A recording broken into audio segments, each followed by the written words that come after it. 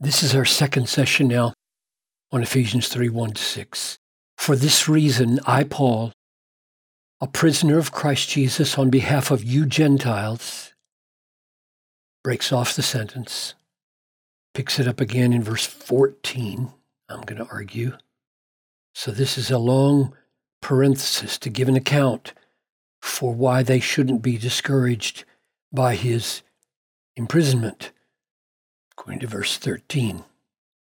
If you have heard of the stewardship of God's grace that was given to me for you, namely, according to Revelation, the mystery was made known to me, as I have written before briefly, by which, in reading, you can perceive my insight into the mystery of Christ, which was not made known to the sons of men in other generations, as it has now been revealed to his holy apostles and prophets by the Spirit.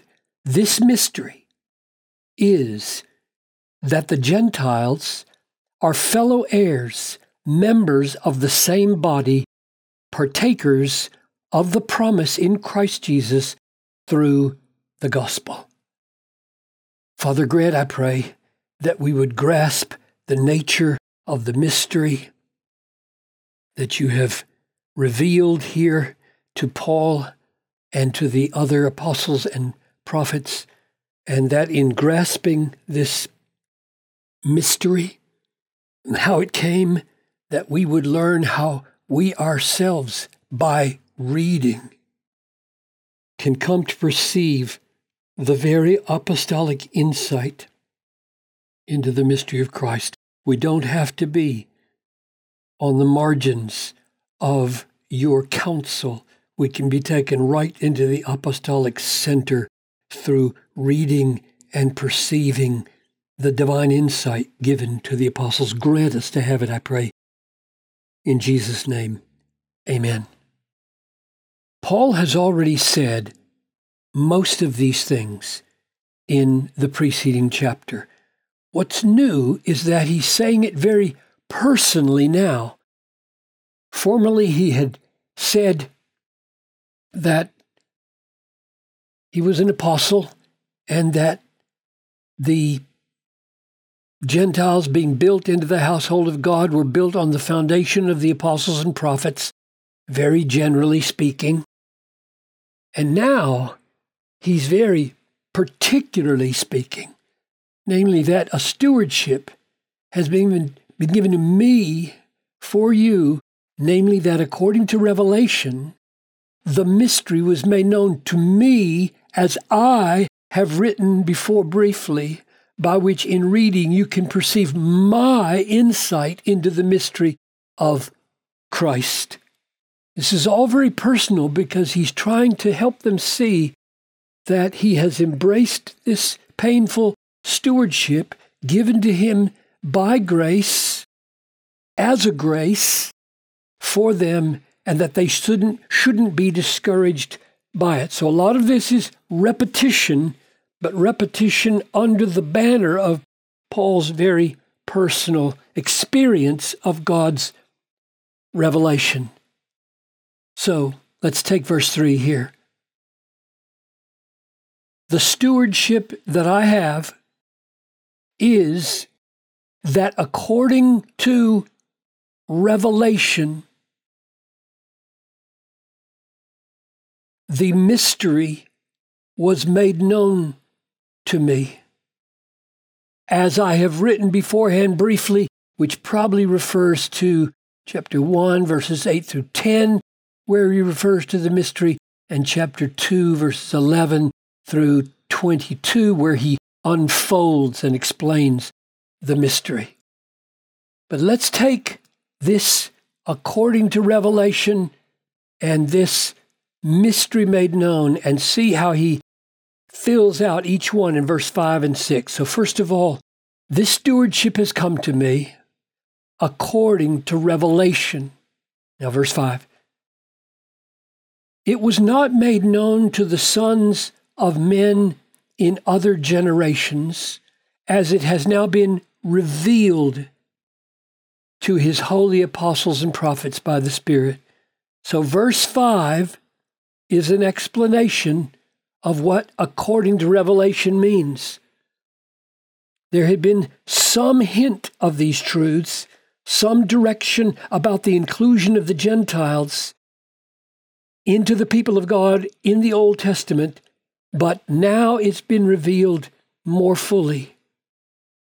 This word as is going to be important. I think we'll take a whole session on that word as. The mystery that has been given to him as a stewardship was not made known to the sons of men in other generations as.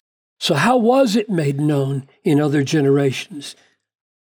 Not as it has now been revealed, not as clearly, not as fully now been revealed to his holy apostles and prophets. And what is the mystery?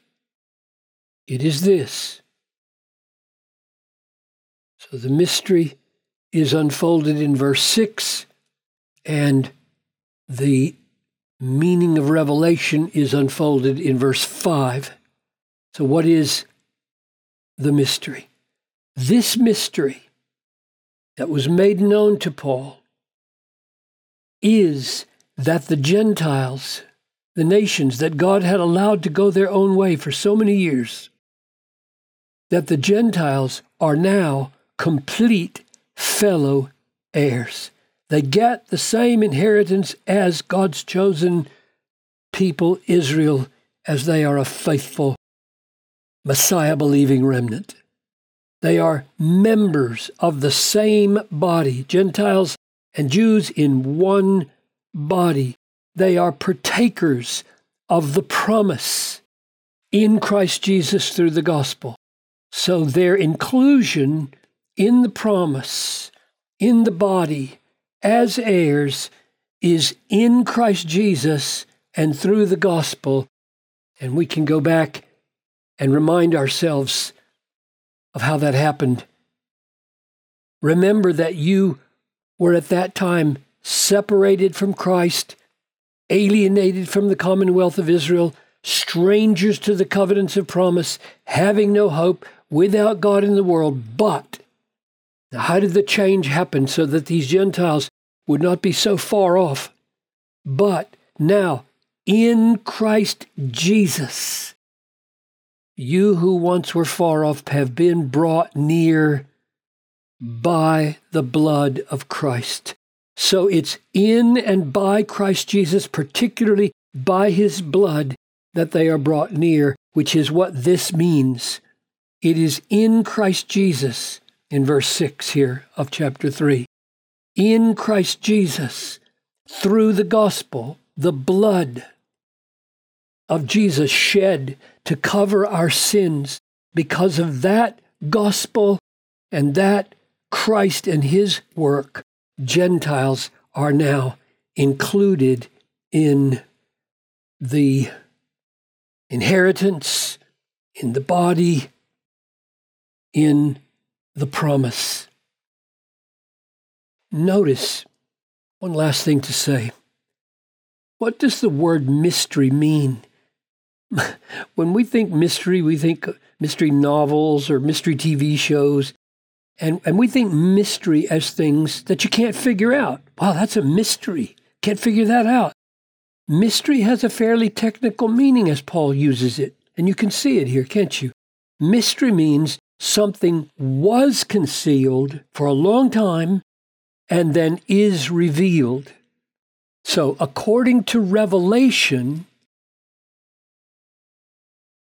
the mystery was made known to me.